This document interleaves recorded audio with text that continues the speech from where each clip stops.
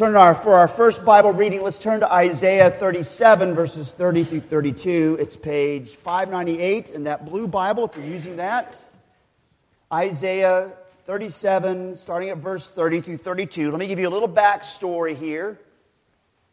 Hezekiah and all of Jerusalem are trapped. The king of Assyria has come with his superior power, and they have trapped all of God's people that are inside of Jerusalem, and they have taunted them, but they have, worst of all, taunted the Lord. What God, says the king of Assyria, has withstood me? And then he goes through a whole list. No God has withstood me. And then he says, and so Yahweh will not withstand me. And Hezekiah does what you should do when you have that kind of trouble. He takes the letter that the king of Assyria sent him, taunting God and taunting him, and he takes it into the temple and he unrolls the letter in front of God in the temple and he says, "Do you see what he's saying?" And God is responding. And this is part of the response. Isaiah 37, verse 30 through 32. And so the Lord says, "And this shall be the sign for you. This year you shall eat what grows of itself, and the second year what springs from that. Then in the third year, sow and reap and plant vineyards and eat their fruit. And the surviving remnant of the house of Judah shall again take root downward and bear fruit upward. For out of Jerusalem shall go a remnant, and out of the Mount Zion a band of survivors. The zeal of the Lord of hosts will do this." So now we turn to Colossians chapter 2. Colossians 2, verses 1 through 7, as we continue our series through Colossians. Getting on with the gospel. Getting on with the gospel. So we're just picking up right where we left off. Colossians 2, 1 through 7. So Paul writes, "For I want you to know how great a struggle I have for you and for those at Laodicea and for all those who have not seen me face to face." So he's not seen the Colossians or those at Laodicea personally face to face, and yet he's so concerned he's writing this letter. So he goes on to write that their hearts may be encouraged, being knit together in love, to reach all the riches of the full assurance of understanding and the knowledge of God's mystery, which is Christ, in whom are hidden all the treasures of wisdom and knowledge. I say this in order that no one may delude you with plausible arguments. For though I am absent in body, yet I am with you in spirit, rejoicing to see your good order and the firmness of your faith in Christ. Therefore, as you receive Christ Jesus the Lord, so walk in Him, rooted and built up in Him, and established in the faith, just as you were taught, abounding with thanksgiving. What I read to you from Isaiah and from Colossians 2 it is the word of the Lord. Thanks be to God. Let's pray. Lord Jesus, we receive you and rest on you as you are freely offered in the gospel. May we flee to you, in whom are hidden all the treasures of wisdom and knowledge. Amen. You may be seated. And so the sermon notes are on the back of the worship guide there with lots of space to write notes.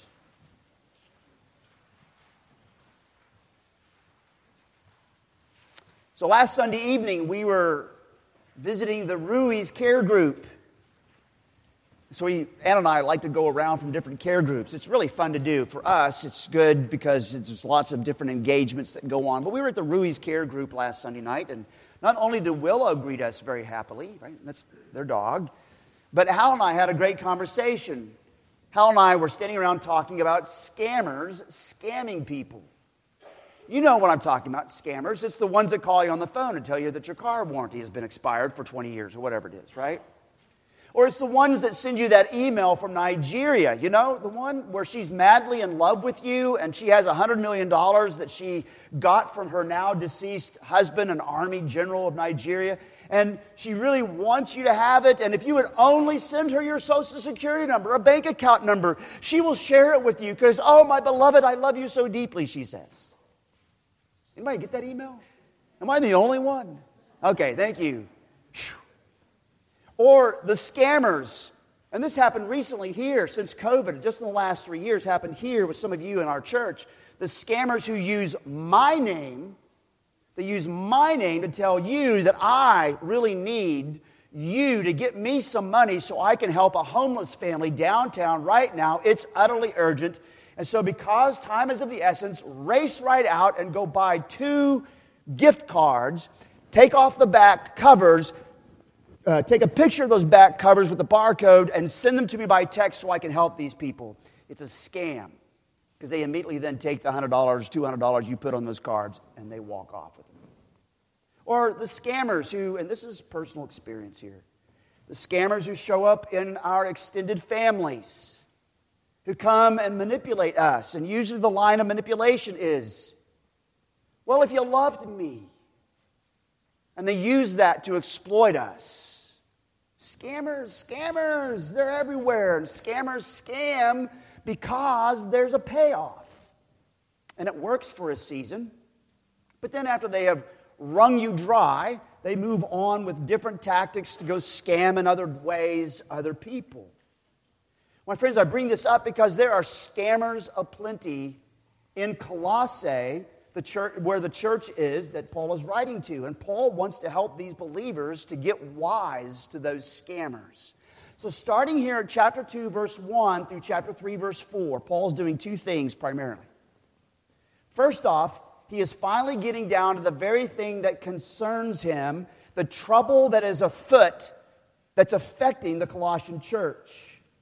So remember and recall that everything he wrote about Jesus in chapter 1, 13 through 23 is the template, is the lens from which he will critique the alt-Jesuses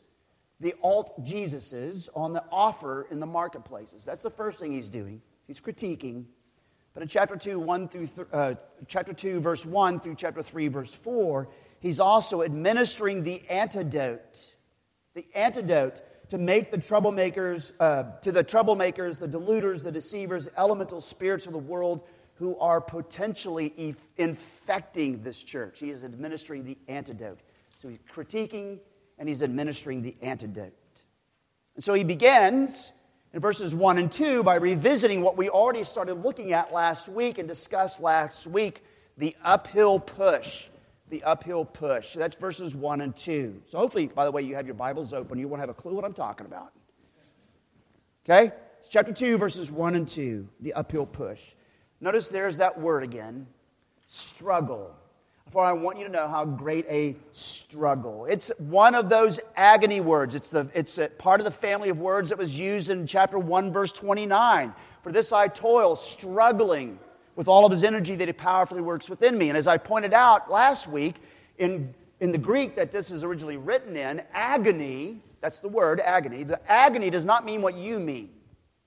Agony is a gymnasium word. It's a Planet Fitness word, right? It's a going to the workout at the gym and actually working on, say, particularly wrestling or martial arts in your sparring. It's that kind of sweaty, toiling, training agony. Does that make sense? He's using the same set of words here. And notice that he says it again. I want you to know the agony, the struggle I have for you and those Laodicea whom I haven't seen face to face.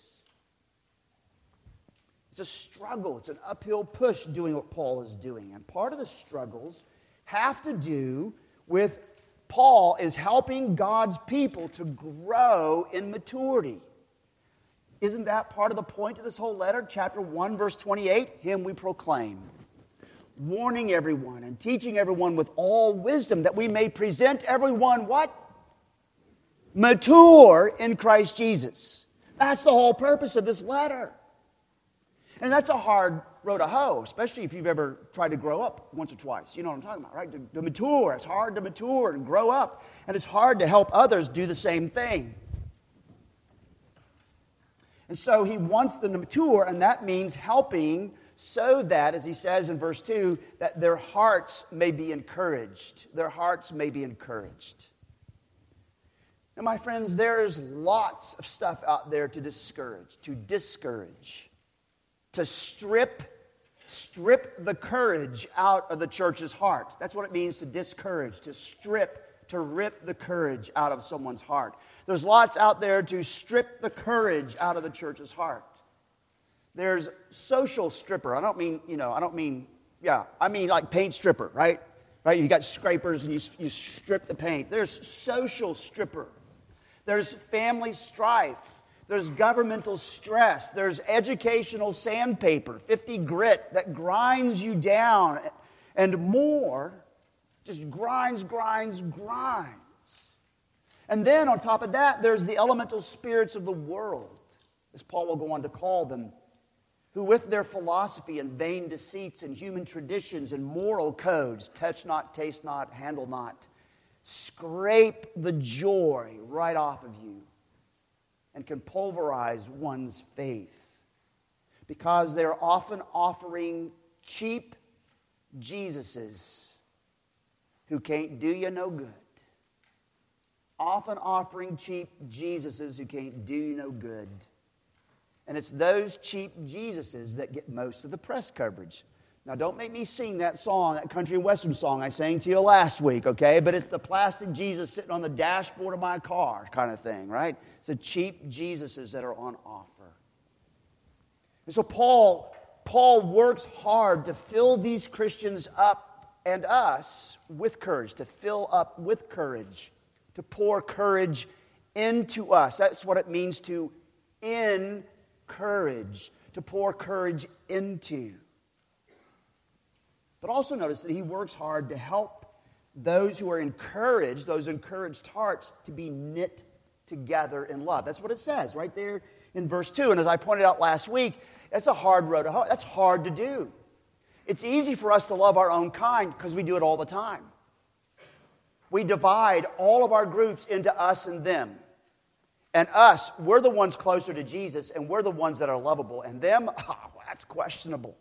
And so it's hard especially when you're talking about Jesus' work and he draws together a church. It's hard to actually help all people, all those in God's body, Christ's body, to be knit together in love. But it happens. That's what he's working for, and there's a reason for it.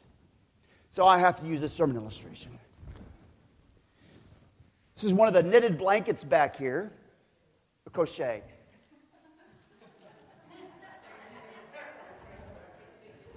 Okay, for a guy like me, it's knitted, all right? I'm sorry. But I want you to notice, look at the colors in it. If you look at the colors, they're all different colors of strand that went in there, and they're all knitted or woven together or crocheted together, whatever, right? Whatever it is, but they're together. You take one of those strands all by itself, guess what? Janet could probably grab one side, I could grab the other, and we probably could work that thing to where it would come apart. Break. That's not going to break real easy. Knit together, crochet together. It's stronger and it's beautiful. Do you see how beautiful it is? It's beautiful. And that's what's hard work. Knit together in love, because it's together in love that we're actually strongest. It's knit together in love that we're able to face the storms and the turmoils and the squalls of our world. It's knit together in love. You want to go it alone, you're going to get ripped apart and shredded to pieces.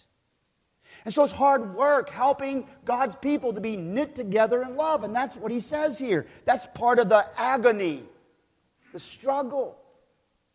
And so his language here, this knit together in love, is the inside the sacred society kind of love.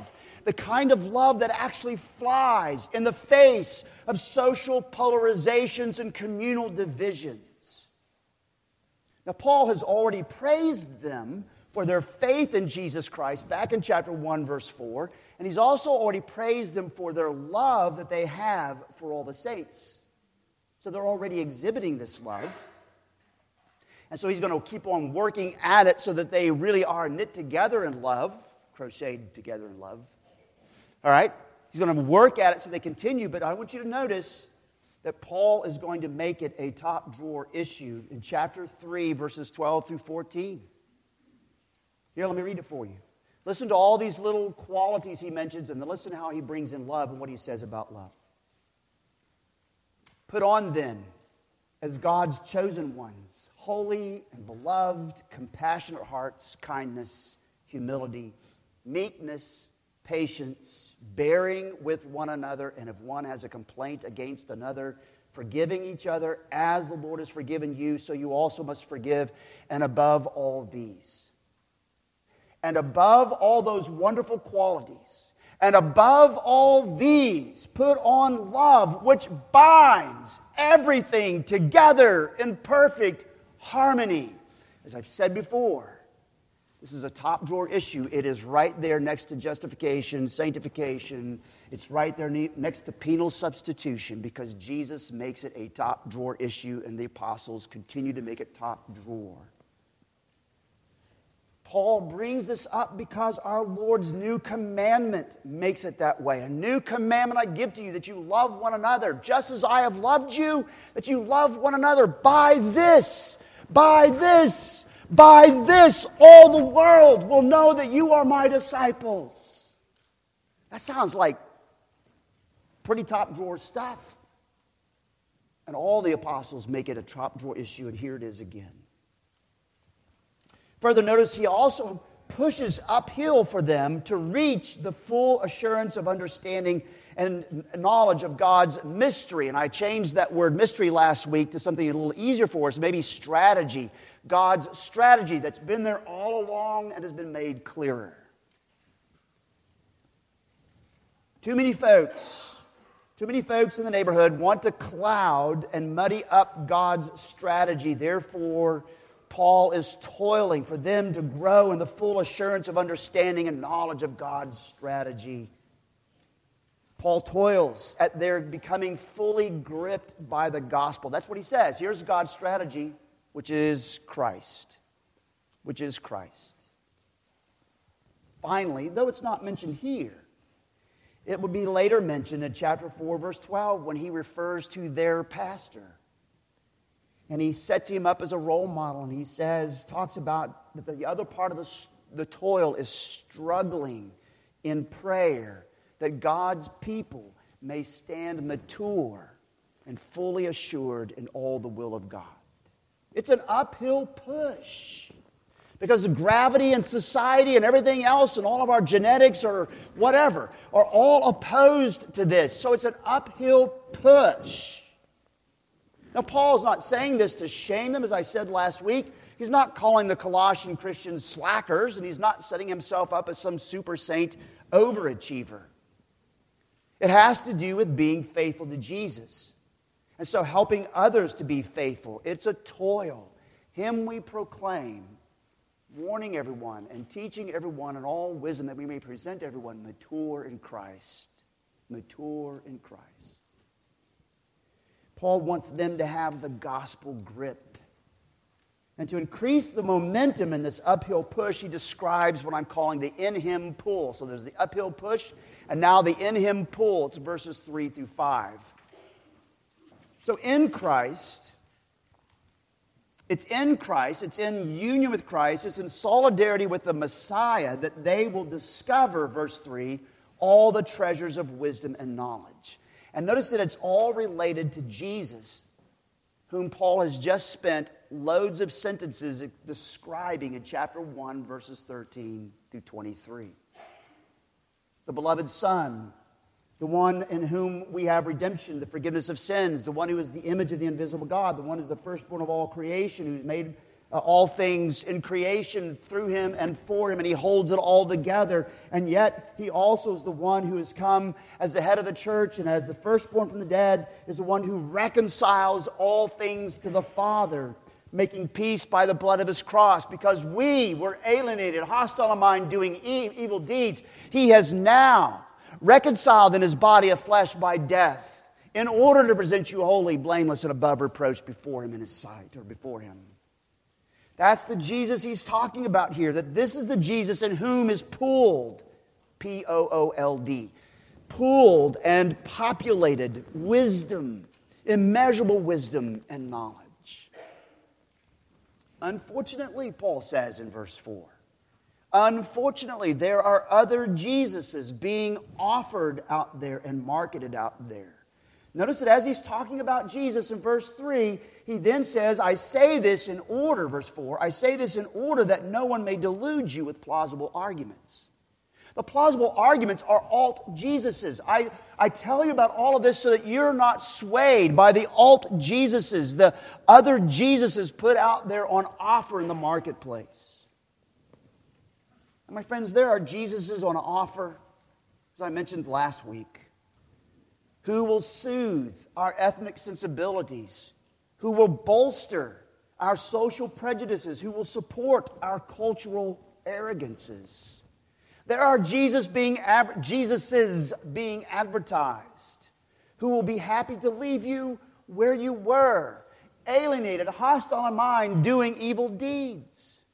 There are Jesuses being hawked out there who are happy with you staying in the domain of darkness where it feels normal because that's where we used to live and that's where everybody else lives. There are Jesuses out there that are being offered who would be glad to leave you there. Now, before we move on, it's worth asking two questions.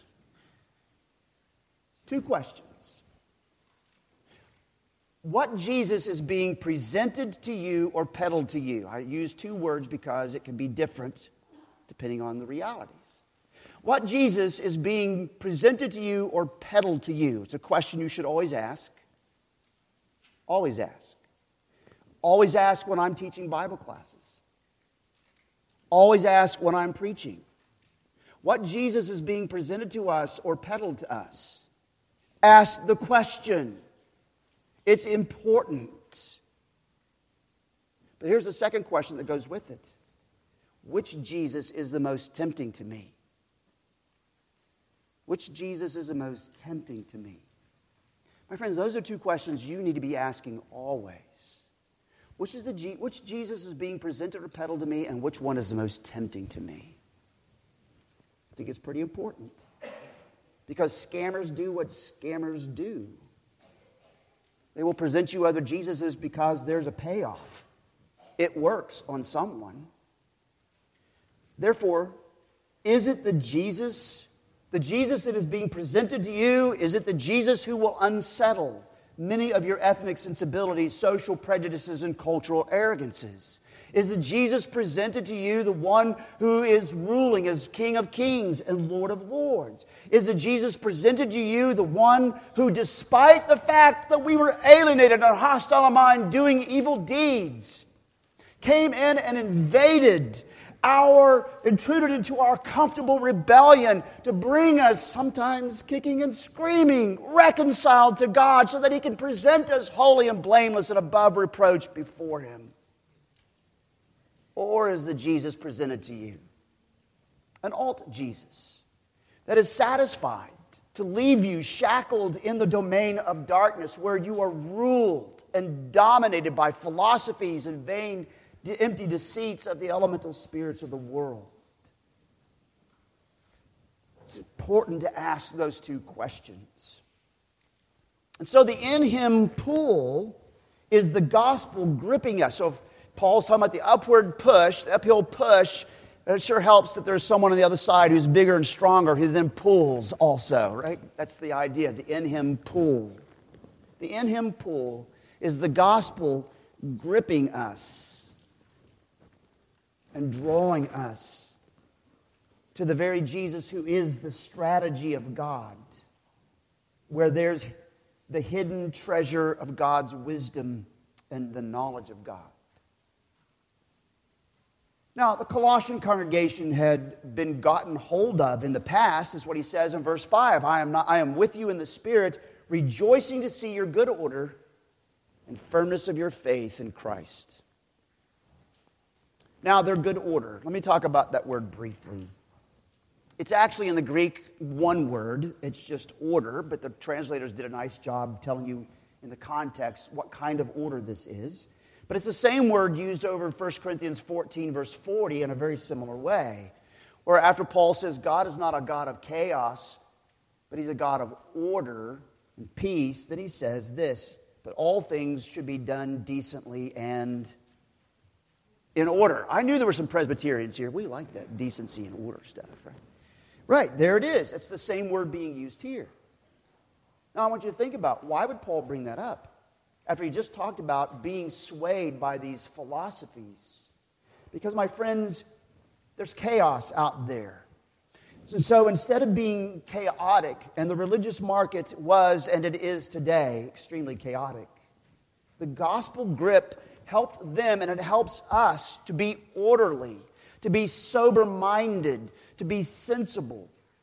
But also notice, faithful. The firmness of your faith in Messiah. The in Him pool settled them down and filled them up. The Jesus is being peddled out there in the marketplace of ideas would very likely undo all of that. The Jesus is being offered would rather feed the exhausting soul searching of your hearts as you rage after the newest thing to make you right, to make you feel good, which is all short-lived. And it leaves you empty and jittery, like the crash that comes after a sugar high. Some of us have that problem. I don't know about the rest of you all, but when I'm hungry, it's not good for me to grab a Babe Ruth bar because I get really cool for about 20 minutes, and then it's like a just nosedive. And I get crankier. That commercial, by the way, is not true. You know what I'm talking about? That hangry commercials are not true because he didn't show you the rest of the story. And these alt Jesuses will be just like that, a little sugar high. And you'll come barreling down, hitting bottom, and you're not satisfied. And you start looking again with all the chaos for something better, newer, fresher. Therefore, my friends, they need to get on with the gospel, and we need to get on with the gospel. Which is how he describes the onward pace in verses 6 and 7. And I hope you are memorizing verses 6 and 7. Therefore, as you receive Christ Jesus the Lord, so walk in Him, rooted and built up in Him, and established in the faith, just as you were taught, abounding with thanksgiving. Let's break those two verses down, because this is the onward pace. Therefore, as you receive Christ Jesus the Lord, so walk in Him. So you have to ask the question, well, how did they receive Christ Jesus the Lord? How did that happen? Well, it came about by the unpretentious proclamation, chapter 1, verse 5 and verse 6, the unpretentious proclamation of the word of truth, the gospel. When they, verse 6, chapter 1, verse 6, when they heard and understood the grace of God in truth. Well, how did that come about? Well, they learned the gospel. They learned the good words of God from their unpretentious pastor, Epaphras, chapter 1, 7 through 8. Now, I think that's deeply significant.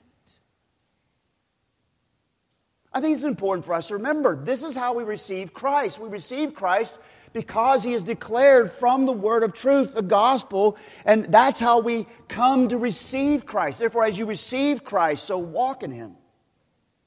I think it's beautiful how it's one of the important facts behind one of our membership questions. When you join a PCA church, you're asked this question. I think it's the second question. Do you believe in the Lord Jesus Christ as the Son of God and the Savior of sinners? And do you receive and rest upon Him alone for salvation as He is offered in the gospel? Do you receive and rest upon Him who is offered in the gospel? In fact, it's the rock-solid ground of the New City Catechism in their question where they deal with this. And we're in our improving our doctrine. Right now we're using the New City Catechism. And so when the question is asked in the New City Catechism, which we looked at some weeks back, when the question is asked, what is faith in Jesus Christ? Here's the older kid response. Faith in Jesus Christ is acknowledging the truth of everything that God has revealed in His Word, trusting in Him, and also receiving and resting upon Him alone for salvation as He is offered to us in the gospel. And Jesus, as He is offered in the gospel, is the one we need to trust in. But I want you to know, and this is not a diatribe against these other things, but I want you to know that Jesus, as He's offered in the gospel, does not make for good cinema. The gospel accounts do not make for good cinema. There's too many gaps. You don't even know what kind of diapers Jesus wore. Can you imagine that billboard? You know, what would Jesus drive? What would Jesus wear for diapers? It's not there as a child, I'm talking about. You don't know what happened to Him from the time he walked away from the temple as a teenager until the time he enters ministry as a 30-year-old. You don't know those things. And even what they declare, what the gospel accounts declare, is just a thumbnail of all that happened. Even John tells you, if we recorded everything, the library couldn't hold it all. The gospel account, the gospel references of Jesus does not make for good cinema. And so the Passion of the Christ, which I watched years ago, the Passion of the Christ, and the new series that's out now, which I haven't watched, as I said, this is not a diatribe against any of these. The Chosen, they may very well be helpful in making some things clearer to viewers.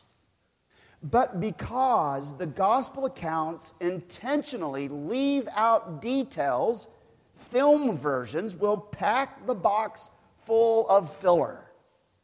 Anybody gotten a box from Amazon recently? You know that little, ladies, you know that little makeup kit you bought through Amazon, or you guys, maybe a book you bought through Amazon? You remember that big box they sent you? This happens to me all the time. They send you this big box, and you hold that box, you go, what in the world? And you pop that thing open, and there's all this plastic filler in there. Maybe it's peanuts, but usually it's the air fillers, the big air bubbles. You wasted a whole carton just to send that little bitty thing? It's full of filler. That's what they will have to do, cinema will have to do, and it does. It fills in with lots of filler, lots of packing fluff. To do what? To make the film attractive and keep it attention-keeping. So the question is to always ask, if you watch such things, is this Jesus as he is freely offered in the gospel? Or is this another Jesus maybe? A Jesus who will make us comfortable as the entertained, or make us comfortable as Americans, or make us comfortable as Africans. Throw whatever in there. I still remember, I'm old. I still remember Godspell. I still remember the original Jesus Christ Superstar. I just heard that they're remaking Jesus Christ Superstar, and it's coming in February. And every one of those, they were all touching. I'm telling you, they were touching in many ways, but they were also very comfortable. All of the clownish miming things, that's drama. That's the whole theatrical community. I was all into that. Jesus Christ Superstar, I was a head-banging rocker. Right? It was all comfortable. The Jesus in both of those was very, very comfortable. Now, I'm not deriding any of those. I'm trying to emphasize the fact you need to be asking the question when you watch them. Is this Jesus as he is freely offered in the gospel? Or is this another presentation?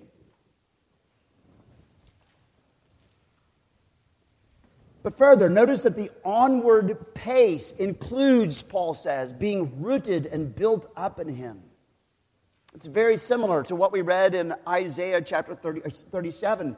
There, King Hezekiah and Judah, their promise there is that once they've been delivered from the dark Assyrian domain, and they're brought out into the liberating light, the promise in chapter 37 of Isaiah, verse 31, is this: the surviving remnant of the house of Judah will again take root downward and bear fruit upward, rooted and built up in him. You should be thinking that language, because that's what he's using there. It's the picture, my friends, that we heard in the call to worship of the blessed man and the blessed woman who trusts in the Lord. Blessed is a man who trusts in the Lord, whose trust is the Lord. He is like a tree planted by water that sends out its roots by the stream and does not fear when heat comes, for its leaves remain green, and is not anxious in the year of drought, for it does not cease to bear fruit. It's only in union with Christ, Paul is saying, Jesus, as he is freely offered in the gospel, that we will be healthy, that we will be flourishing, that we will be enduring. To go looking for other soil is to want to become transplanted into soil that is diseased or stripped or unhealthy, like Oklahoma red clay. You know what I mean? Anybody ever garden in Oklahoma red clay? It's hard. And so then Paul comes back to where he's already been, established in the faith, just as you were taught. Just as you were taught. They had been shepherded by Epaphras. They'd been cultivated. They'd been de-weeded. They had been developed by their ministers' patient teaching and preaching, just as you were taught. And so it fostered in them firmness of faith in Jesus Christ. And Paul is saying, take ownership of that. Get this onward pace. Take ownership of that. Take the initiative to keep up in this onward pace. And that onward pace, if it's down the right trail with the proper Jesus as He is freely offered to us in the gospel, then you notice it will be seen and displayed by that last statement, abounding with thanksgiving. Abounding with thanksgiving. Establishing the faith as you were taught, abounding with thanksgiving. That's going to be the fruit that exhibits and shows very often which Jesus we have received. And Paul will make lots of hay out of that when you get to chapter 3, verses 12 through 17. And so, my friends, this is all about gospel grip. The gospel gripping us so that we're not pulled that way and we're not pulled this way. Paul has more to say along these lines, which we'll pick up with next week. But for now, priority one is the gospel grip. Remember the two questions. Is the Jesus being presented to me or peddled to me? Right? Which Jesus is being presented or peddled to me? And which Jesus do I find the most tempting? If the gospel grip is there, you want Jesus as He is freely offered in the gospel. So does Jesus, as He is freely offered in the gospel, have His grip on you? Or are you out there looking for a better Jesus? I mean, there are plenty of hawkers hawking Jesuses. Jesuses that will momentarily satisfy you like a Babe Ruth bar. But they will wear off quickly. And they will leave you crankier than you were before. And in a far worse state. Let's pray. We thank you, O Lord God, for the word of the truth, the gospel that has come to us. How it is bearing fruit.